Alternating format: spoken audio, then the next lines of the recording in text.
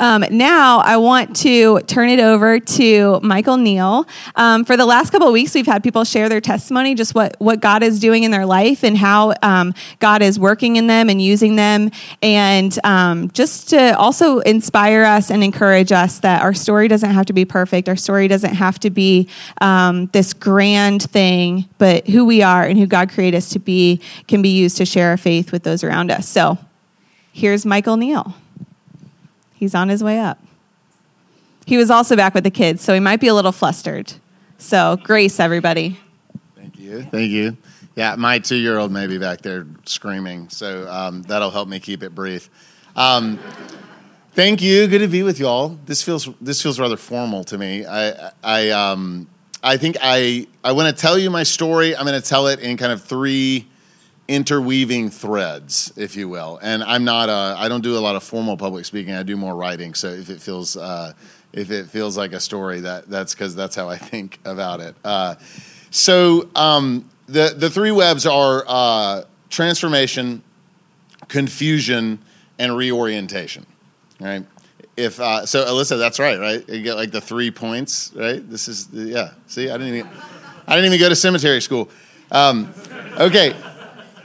So I'll start with the transformation, right? At 18, I would say I gave my life to Christ, and this was kind of one of those like almost overnight. I had this transformative experience. Like my life changed dramatically. The purposes, the way I was thinking about what I wanted to do with my life, who I wanted to be. This all shifted dramatically. My behavioral pattern shifted dramatically, and the people I spent my time with shifted dramatically. So this could be a story of like, I'm saved, but that actually is not where I want to spend my time today. It's what's happened since then, and that's where the second thread comes in, and that's experiencing confusion. So this radical transformation I had sort of put me on a trajectory of spending my time really differently. I was doing a lot of like deep Bible study. I was doing a lot of prayer. I was learning to practice some of the disciplines of Christianity and spirituality. And most importantly, I came to know people during my college years in ways that I had really never known people, letting them into sort of the dark parts of my life, both at things that I didn't want to talk about in the past, things even in the present that I felt like I was ashamed of or I thought people would not accept me, and what I encountered was acceptance. And that was incredibly meaningful for me, and I think contributed to that transformation I was undergoing. The thing that didn't happen, though, that was very confusing for me was that I did not experience that similar intimacy with God. And I was around a group of people who kept telling me these things like God wants to walk with you and talk with you and inform every decision that you're making. And I just could not seem to hear or effectively experience God in the ways that I conceived a relationship normally functioned. So I tried really hard. I would go on these silent retreats. I would basically, any worship service that was available, I was there. I read Brother Lawrence. I did the Experiencing God study book. Anyway, I did a lot of waiting, and not just waiting, like really honestly trying. I think though that I didn't, at the time I just felt like this is not happening in the sense of what I thought a relationship ought to be or what a relationship was in my mind. And anyway, so if this is the point where you're kind of you're thinking this is like the climax of the story, and I'm about to be like, and then that's not actually what happens. What actually happens is I continue to be like, okay, this is not what I thought it was going to be. So I didn't hear from God in the ways that I was kind of hoping for. And I did experience God in other ways, most importantly in loving community. And I can say, though, that like this was and continues to be kind of hard for me, even though there's a lot of sweetness in it. Yeah, so I think that's the confusion that I'll put before you. The third piece that I wanted to tell you about is reorienting my life, or reorienting my Christianity, perhaps more fairly. So all the while this is going on, I was really interested in school. I really valued learning. I read a book called God's Long Summer. And it's about the summer of 1964 in Mississippi during the Civil Rights Movement. And this is the particular summer, you've probably heard of it, it's when 3 civil rights workers went missing and eventually turned up dead or murdered. And that was one of many things that happened that summer, right? So anyway, the book is really interesting. It profiles 5 Christians, people that affiliate as Christians, and their responses to this summer, right? And there was one particular Christian in there that totally shattered my paradigm of what it meant to be a Christian. He was the pastor of First Baptist Church, Jackson, Mississippi. And serendipitously, he was also a graduate of the small Baptist college that I went to. My wife jokes sometimes and says I go down these like rabbit holes of where I get like obsessed with something. And this is one of those times. I got totally obsessed with this guy. Like I found his college yearbook. I found sermons that he wrote. I start totally going after this guy to find out. And it was like a weird obsession, And I look back and I'm like, no, this is totally a movement of something in my life happening, right? Because this guy, in the face of hatred, violence, murder, this man never took a position from that pulpit. He never said anything. He never acknowledged the stuff that was going on in the state that was making international news. He just went on preaching the gospel, right? And all this while racism, murder, hatred is like boiling over, right, in his city. And I say this shattered my Christian paradigm because I was horrified to see that, like, I think I would have done what he did. I think I would have responded in the same way. And the reason why was because I was like a go-along to get-along guy that was committed to like pursuing a spiritual life with God. And I felt like God's going to make things new one day, but right now what he really cares about is my personal spirituality. And, of course, like through the lens of history, right, and especially juxtaposed with the other Christians who did do something at a great cost to themselves, this person's omission is just horrendous.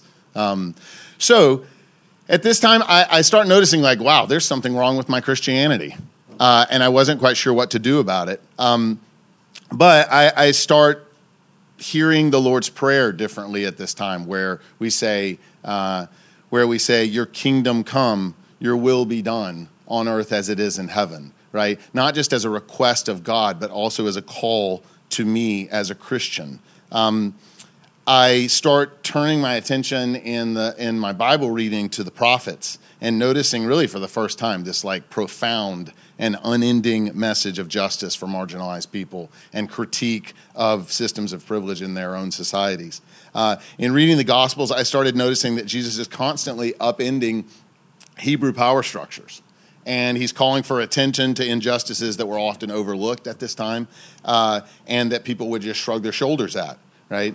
These words, the kingdom of God is in your midst, that Jesus says over and over again, I start to hear as when the presence of Christ is there, all injustices, all evil will be laid bare, and Jesus intends to do something about it. Not just someday off in the distance, but now. And this phrase, he says, look, I'm making all things new. Right? These things start hitting me. And to be honest with you, at the time and even now, right, I don't really know. I'm not always sure what it looks like to live into this calling for myself, with you guys as the church, to see God's kingdom come, to see things made new. So this testimony is not one where I got saved at 18 and it's like it was a new beginning and that was it, right? This is one where that happened and then I've had many new beginnings since then. And I don't really have a tidy resolution to what I mentioned before about not experiencing God in particularly relational ways. And I don't know, as I just said, I don't know what it always means to bring God's kingdom to my community and beyond. But in the midst of not having answers, this is where I feel like I've found faith and I've experienced the grace of God in the sense that faith and grace have been required in greatest measure. So in this way, I keep moving and living my way into these answers and knowing other people and allowing them to know me. So that's at least the piece of my story that I have. So I'm glad to know you more and tell you more and hear more of yours. Yep.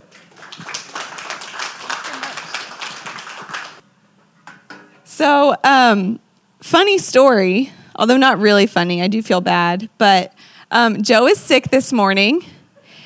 And, well, he's been sick since, like, Friday. He's going to hear this on the podcast and be like, oh, man. But he's been sick since, like, Friday.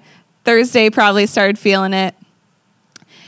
And yesterday was the Grandview Hop. So he ran around all day yesterday getting ready for the Grandview Hop and pulling stuff, and then was there from 4 to 9 or 4 to 10 and picking up trash and talking to people and doing all that stuff that wears him out because he's an introvert. And then he comes home at 10 o'clock last night. He's like, I don't think I can preach tomorrow. And if you know anything about my current situation, I am also preaching at another church in Franklinton that they have their service starting at 10:30. So this is going to be a really fun morning. Luckily, Joe writes his sermons in advance, unlike me. So I'm going to read Joe's sermon to all of you. It's really good. I read through it last night, and I was like, I wouldn't change anything. Mostly because it's 11 o'clock. But I wouldn't change anything. It's a really good sermon. I'm really excited to share with you. There's going to be a couple awkward moments where I'm telling something from Joe's perspective, but just pretend like I'm Joe. And my hair up here is really right here. So, but to be fair, I'm really excited to share this. I'm excited to be able to be here with all of you. I miss all of you. And the thing that we're talking about today is we're talking about the gospel basics. What is the gospel? When we're talking about evangelism, and we're talking about people who have some experience with the church or with Jesus or something, what does it mean for us to share the gospel, to share our faith with those people? And so I'm really excited. We're going to be just talking about grace today. And Joe does a really good job of spelling it out for us. So Philip Yancey, if anyone has heard of him or read this book, it's a book called What's So Amazing About Grace. I've never read it, but Joe has. And he tells this story at the start of the book.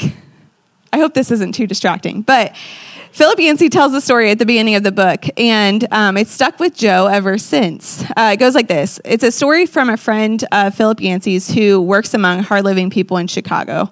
And so a prostitute came into this office in wretched straits, homeless, sick, unable to buy food for her 2-year-old daughter.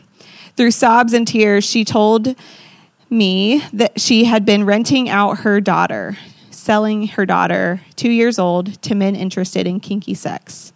She made more renting out her daughter for an hour than she could earn on her own in a night. She had to do it, she said, to support her own drug habit. I could hardly bear hearing her sordid story. For one thing, it made me legally liable. I'm required to report cases of child abuse. I had no idea what to say to this woman. At last I asked if she had ever thought of going to a church for help. I will never forget the look of pure, naive shock that crossed her face. Church, she cried. Why would I ever go there? I was already feeling terrible about myself. They'd just make me feel worse. What struck me about my friend's story is that women, much like this prostitute, fled towards Jesus, not away from him. The worse a person felt about herself, the more likely she saw Jesus as a refuge. Has the church lost that gift? Evidently, the down and out who flocked to Jesus when he lived on earth no longer feel welcome among his followers. What has happened? The more I pondered this question, the more I felt drawn to one word as the key. All that follows uncoils from that one word. That word is grace. So we've been talking about how evangelism has lost its touch in the American church. People are uncomfortable talking about their faith.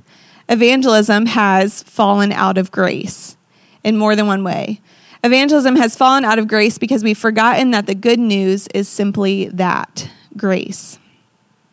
So today we're set to discuss the basics of the gospel. We want you to know exactly what the good news is. Gospel means good news.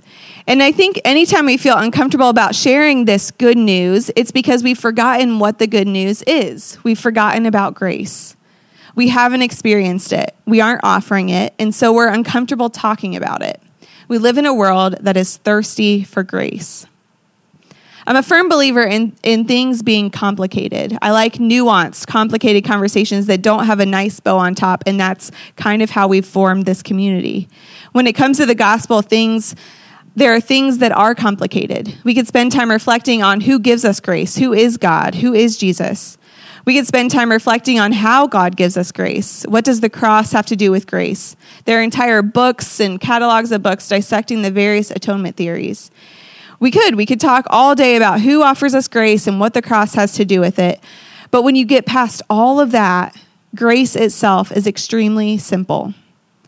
The message of the gospel is extremely simple because it's grounded and rooted in grace. Somehow we believe in a God who died on a cross and now is willing to accept us just as we are. Love us before we even knew we were lovable, while we were yet sinners, and not require us to do anything to receive divine approval, and no matter who we are, be fully accepted. Grace is 100% free, no strings attached, freedom in Christ. Nothing to earn it, nothing to deserve it, grace. And that's the gospel. The gospel is that simple. And it's not something else. It's grace. Grace when we're wrong, grace when we mess up, grace to accept ourselves, grace to fill in all the ways we fall short, grace to let our guard down, grace to love others, grace 100% free, no strings attached, freedom. And that's the good news. That's the gospel. It's that simple. And anytime you add something to it, you make it about something else, you make it about rules or theories or expectations or special church clubs or specific prayers, then you make it something it isn't. This message is so simple that the early church, right after Jesus died, was always trying to make it something else, to add things to it. This is one of the main purposes of an entire letter in the New Testament to the church in Galatia. The church there had heard the good news from Paul, the apostle, and then later from other missionaries that were Christian, but who had added things to the gospel to make it more robust, more nuanced, more difficult. And Paul hears about this from other letters, and he gets upset, and in classic Paul fashion, then writes them a letter addressing this. And right from the start, he lays out his issue with them. So if you want to open your Bibles or turn your smartphone, we're going to spend some time in Galatians. We're going to jump around through the whole book, but it's just 5 chapters, so it should be okay. Maybe 6 chapters.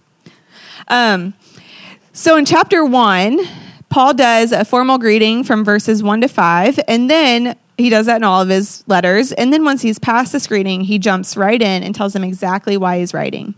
He says, verse 6 and 7, I am astonished that you are so quickly deserting the one who called you to live in the grace of Christ and are turning to a different gospel, which is really no gospel at all. Now, if we read that and we take out the word gospel and put in good news, let's read it again. I am astonished that you are so quickly deserting the one who called you to live in the grace of Christ and are turning to a different good news, which is really no good news at all. They added stuff to the gospel, making it a different gospel, which isn't good news at all. Remember, gospel means good news. So he's saying you're turning this into good news. You're turning this good news that we have that's been given to us into something else and making it, I don't know if it's bad news, but it's definitely not good news.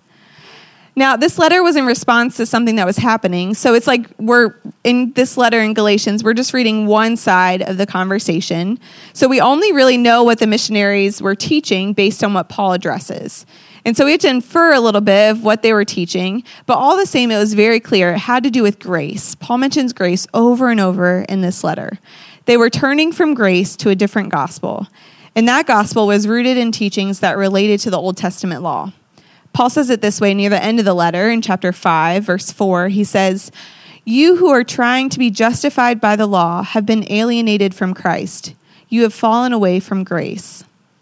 So there's this debate between law and grace. The law was the things you did to be the kind of person God would want. The law was, can you put that up on? The law was the things you did to be the kind of person God would want. But grace is the truth we accept that God already wants us. God already wants us. Law and grace. That's the tension we see over and over again in Galatians, and it plays out in three ways. The law in the Old Testament, the new missionaries were teaching, it could be divided into three categories. You can think of a house. The house is the community of God. This illustration is used throughout the centuries. So you enter the community of God through the entryway, through the door, through the threshold, and you arrive into the living room. This is the space where things go on. And then some people go to different rooms. So the women go to one room in the Old Testament, the men into another. They enter the parlor to smoke, in Joe's words. And the kids go to the nursery. The servants go to the basement. Everyone has their place that they belong. So they all come in through the front door. But then in Old Testament law, you're divided off based on who you are into these different rooms. Think of Downton Abbey. Anybody watch Downton Abbey? Anybody raise your hands so I know if this is actually going to stick. Okay, it's good. So Downton Abbey, TV show, BBC, you have this ruling class, the turn of the century, the 19th century, the 20th century. It's 20th century. So the turn of the century, this ruling family who have tons of servants and people that are working from them, and you have the family that lives and moves about in these certain rooms, and there's places they can go and places that are acceptable for them. Well, and then the servants, they generally stay in the basement unless they have jobs or roles to come up to the main floor to work with the family, but they definitely have their place. And it is not always acceptable for them to be with the family. And that was the community of God in the Old Testament. To enter the house, there were specific rules you had to do. For men, you had to be circumcised. It was the way you entered the family of God, the community of God. It's the way you entered the house. And if you weren't circumcised, you didn't belong. So if you were a woman, which you weren't circumcised, you would enter the house with your husband or your father. That's how it worked, which means if you were a female who wanted to be in God's family and the men in your house weren't interested, well, you were out of luck. You probably had to get in through another way, working for a family that was in. That's one of the reasons why circumcision was inadequate. But now once you're all in the living room, so you've found a way in through the entryway, now you're all in the living room, there's all kinds of rules. You're expected to live differently now that you're living in God's community. So there were loads and loads of rules that you were to keep. The most obvious were the 10 Commandments. But even on top of the 10 Commandments, they've added tons of rules, 614 other rules, and then more throughout history of how to live in the house. But even more than these 10 commandments and other rules, there were rules based on who you were. Men should do something, women should do something different, kids do something else, as well as foreigners. You have to sit on the porch. Gentiles can't come into the house. Eunuchs, you can come into the living room, but you're not allowed to hang out with the men in the parlor. Widows, you're on the back porch along with your kids because you can't provide for anyone. Servants, you were in all of the rooms when needed, but otherwise you were in the basement. Very Downton Abbey-esque. And that was the Old Testament. Rules for entering, rules for living, and rules for based on who you are. That's the Old Testament biblical way of living. So let's sit with that for a minute. Imagine you show up to the world of Downton Abbey. Max, can you? Imagine you arrive.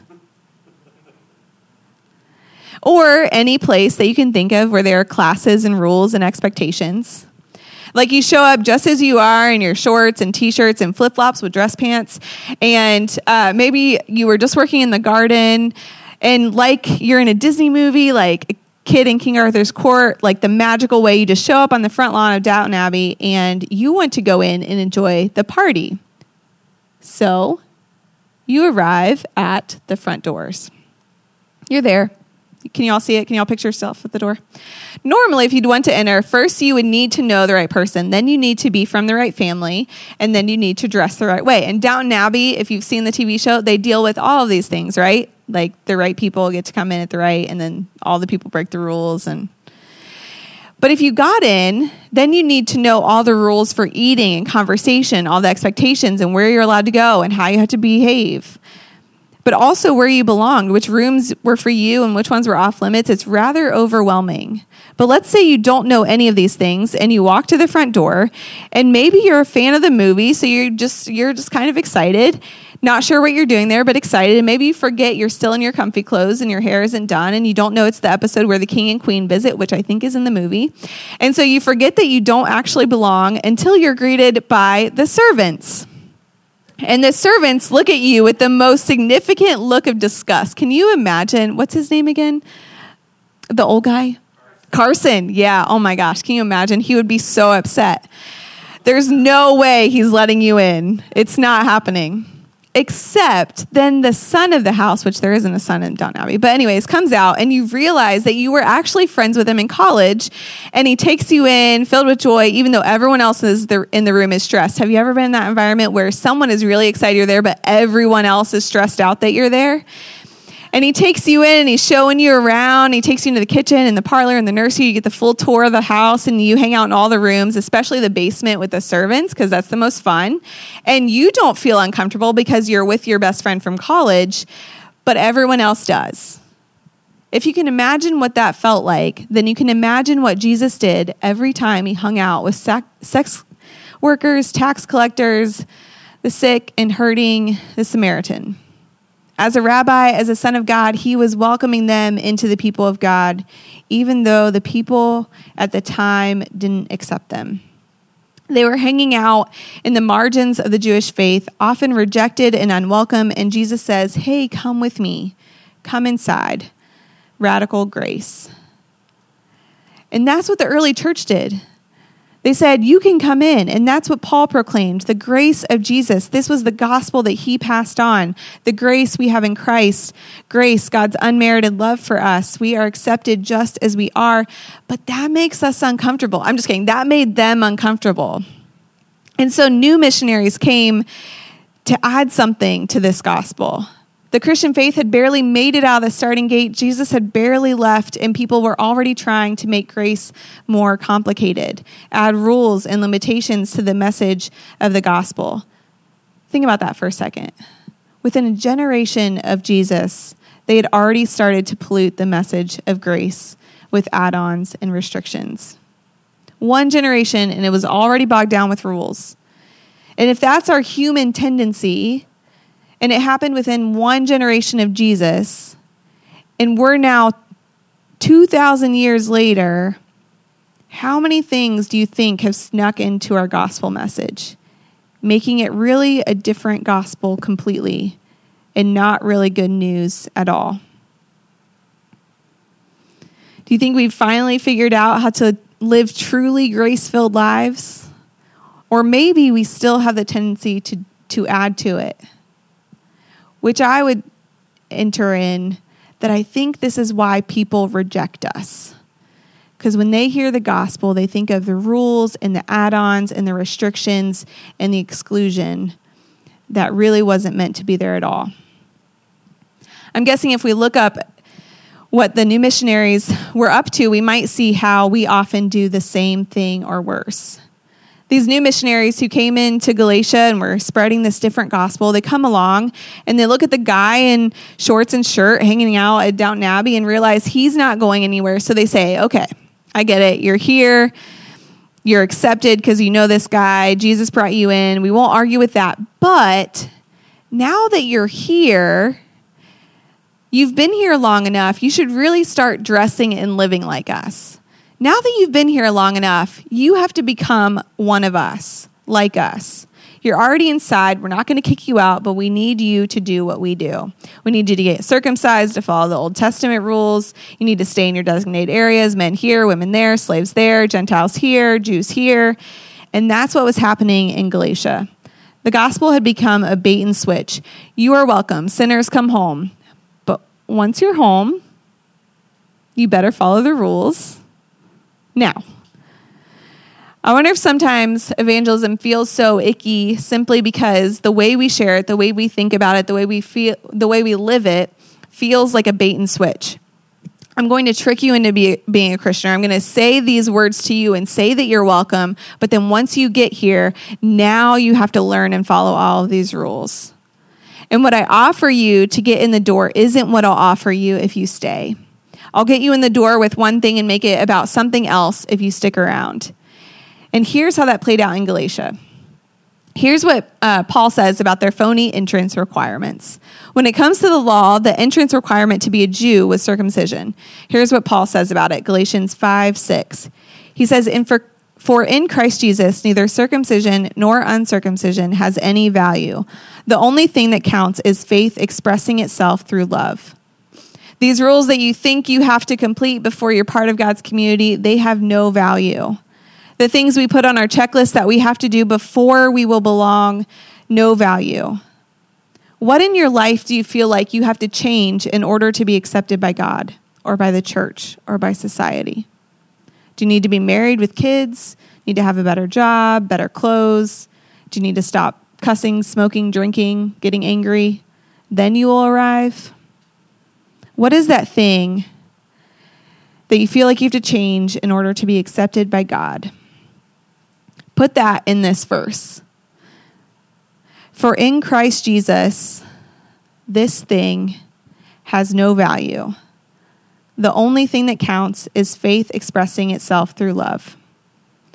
Here's the basic message of the gospel. Jesus is enough. Jesus is enough. And in Jesus, you are enough. Paul says it like this in Galatians 2, chapter 2, verse 21. I do not set aside the grace of God, for if righteousness could be gained through the law, Christ died for nothing. He says, I do not set aside, throw away, or get rid of the grace of God. I will not set aside God's grace. If you've ever experienced grace, if you've ever had a moment where you knew you were loved, not because of what you've done or what you've accomplished or what family you were born into or what money you have or what talents you have, if you've ever felt from God grace, the feeling that you are loved, period, no matter what, loved more than you could ever think or imagine, if you have touched grace, we can't set it aside for something else. That is the gospel. It's not anything else. We have to hold on to it. Christ didn't die for nothing. Christ died so that we could experience the absolute radical grace of God. When you touch it, grab it, and make it your life. That's the only entrance requirement into God's community, holding on to grace. It doesn't matter if I deserve to be here. God wants me here. And God wants you here. You get to cross the threshold and enter God's community. Grace is the entryway, and grace is how we live. Now, at that point, we've come into the house. Maybe once you're in the house, then you have to follow the rules. Some will preach, like the missionaries did in Galatia, that grace is the entryway, but the law is for those who are there living. Paul knew this and is what some would think, so he addressed it too.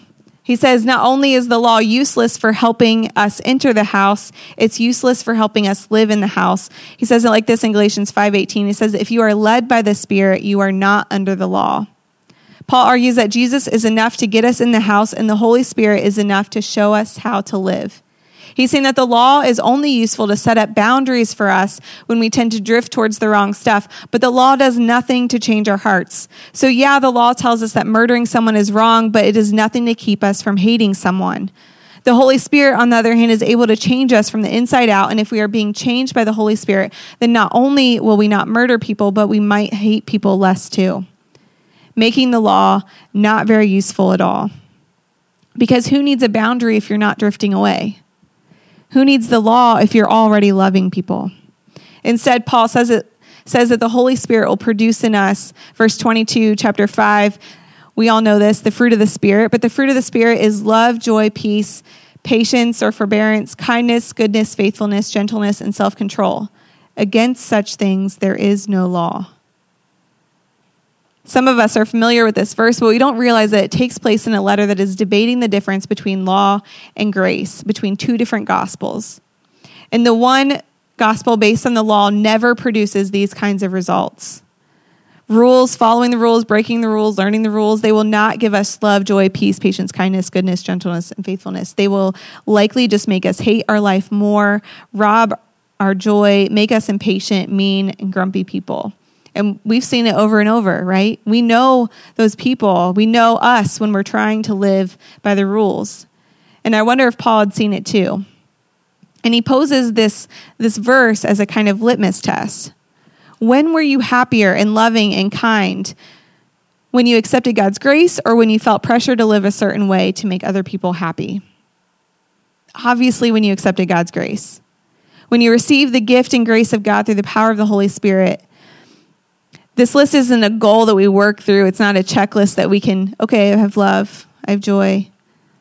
It's grace. It happens when we live a life filled with the grace of God's Spirit. Jesus is enough to get us in. The Holy Spirit is enough to change us once we are in, and change us in a way that makes sense, not making us all live the same way per se, but helping us become our true selves, which leads us to this last section of the house, the rooms. Here's what Paul says about the phony requirements for people to stay in their designated areas. You see, laws are cold and specific and force people to be what they aren't. The Holy Spirit is alive and active and able to shape us and mold us into people who are unique and able to bring unique gifts and perspectives, which is why Paul says this in Galatians 3, starting with verse 26. He says, "So in Christ Jesus, you are all children of God through faith.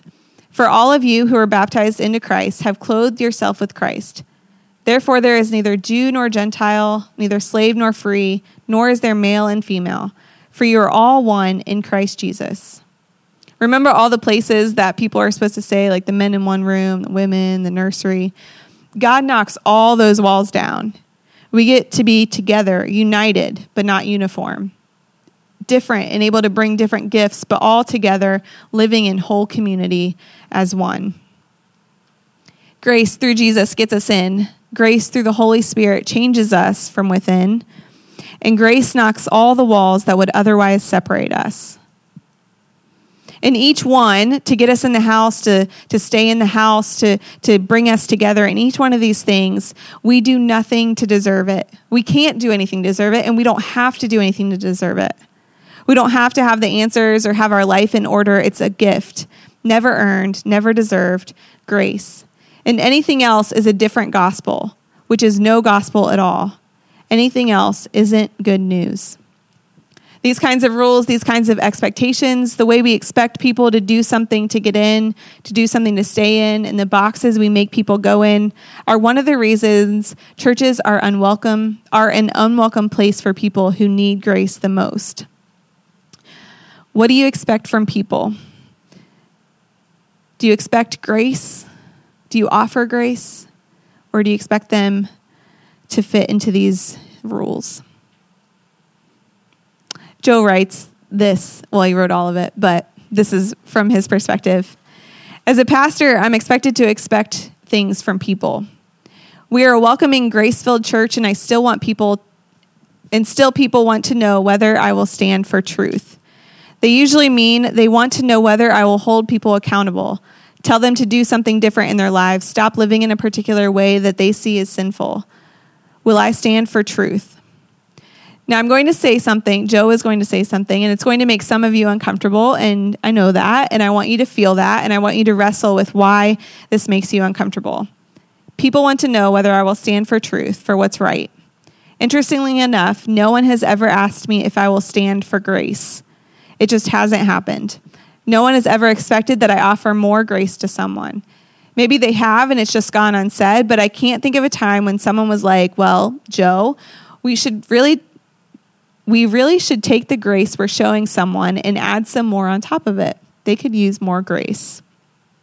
But you don't often feel pressure in most churches to be more grace-filled, to forgive people more, to give more chances, to overlook more sins. I want to offer so much grace, I get known as being a friend of sinners. I get the reputation that turns heads. And here's why. That kind of grace is what the gospel is all about. And that kind of grace is the birthplace of evangelism.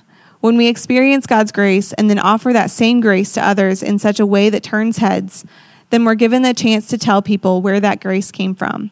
It's not from me. Joe says he's not that nice. I'll leave it there. But God has been so good to me, and I simply want to pass it on. As we relearn, reclaim, and reimagine evangelism, I want to offer yet another lens to consider.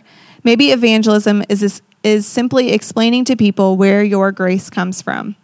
Evangelism is simply showing people God's grace, and then when the time's right, telling them it's God's grace, and they can have as much of it as they want. It's free, and it's yours if you want it. That sounds like good news. Anything else isn't good news at all. Let's pray.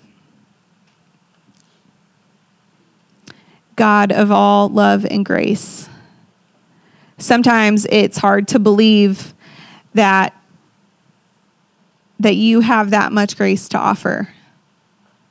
Sometimes it's hard to accept that you want us and that we're able to receive that much grace. And God, sometimes we look at other people and think that they don't deserve your grace like we do. Sometimes we look at other people and we think they deserve more grace than we do. God, in all of this, we just ask that you would give us your Spirit, that you would change us from within, that even in how we think about this and in the way in which we live might change, that you might give us the grace that we need to experience your love, your joy, peace, patience, kindness, all of those things, that we might first experience it for ourselves, God, so that we might tell those around us, that we might offer your grace to those around us. God, we know that this is supernatural. We know that this is not something that we can conjure up. This is not something that we can create on our own, but God, we need your grace for ourselves and for those around us. God, we ask that this week. We know that you love us and you want all the good things for us.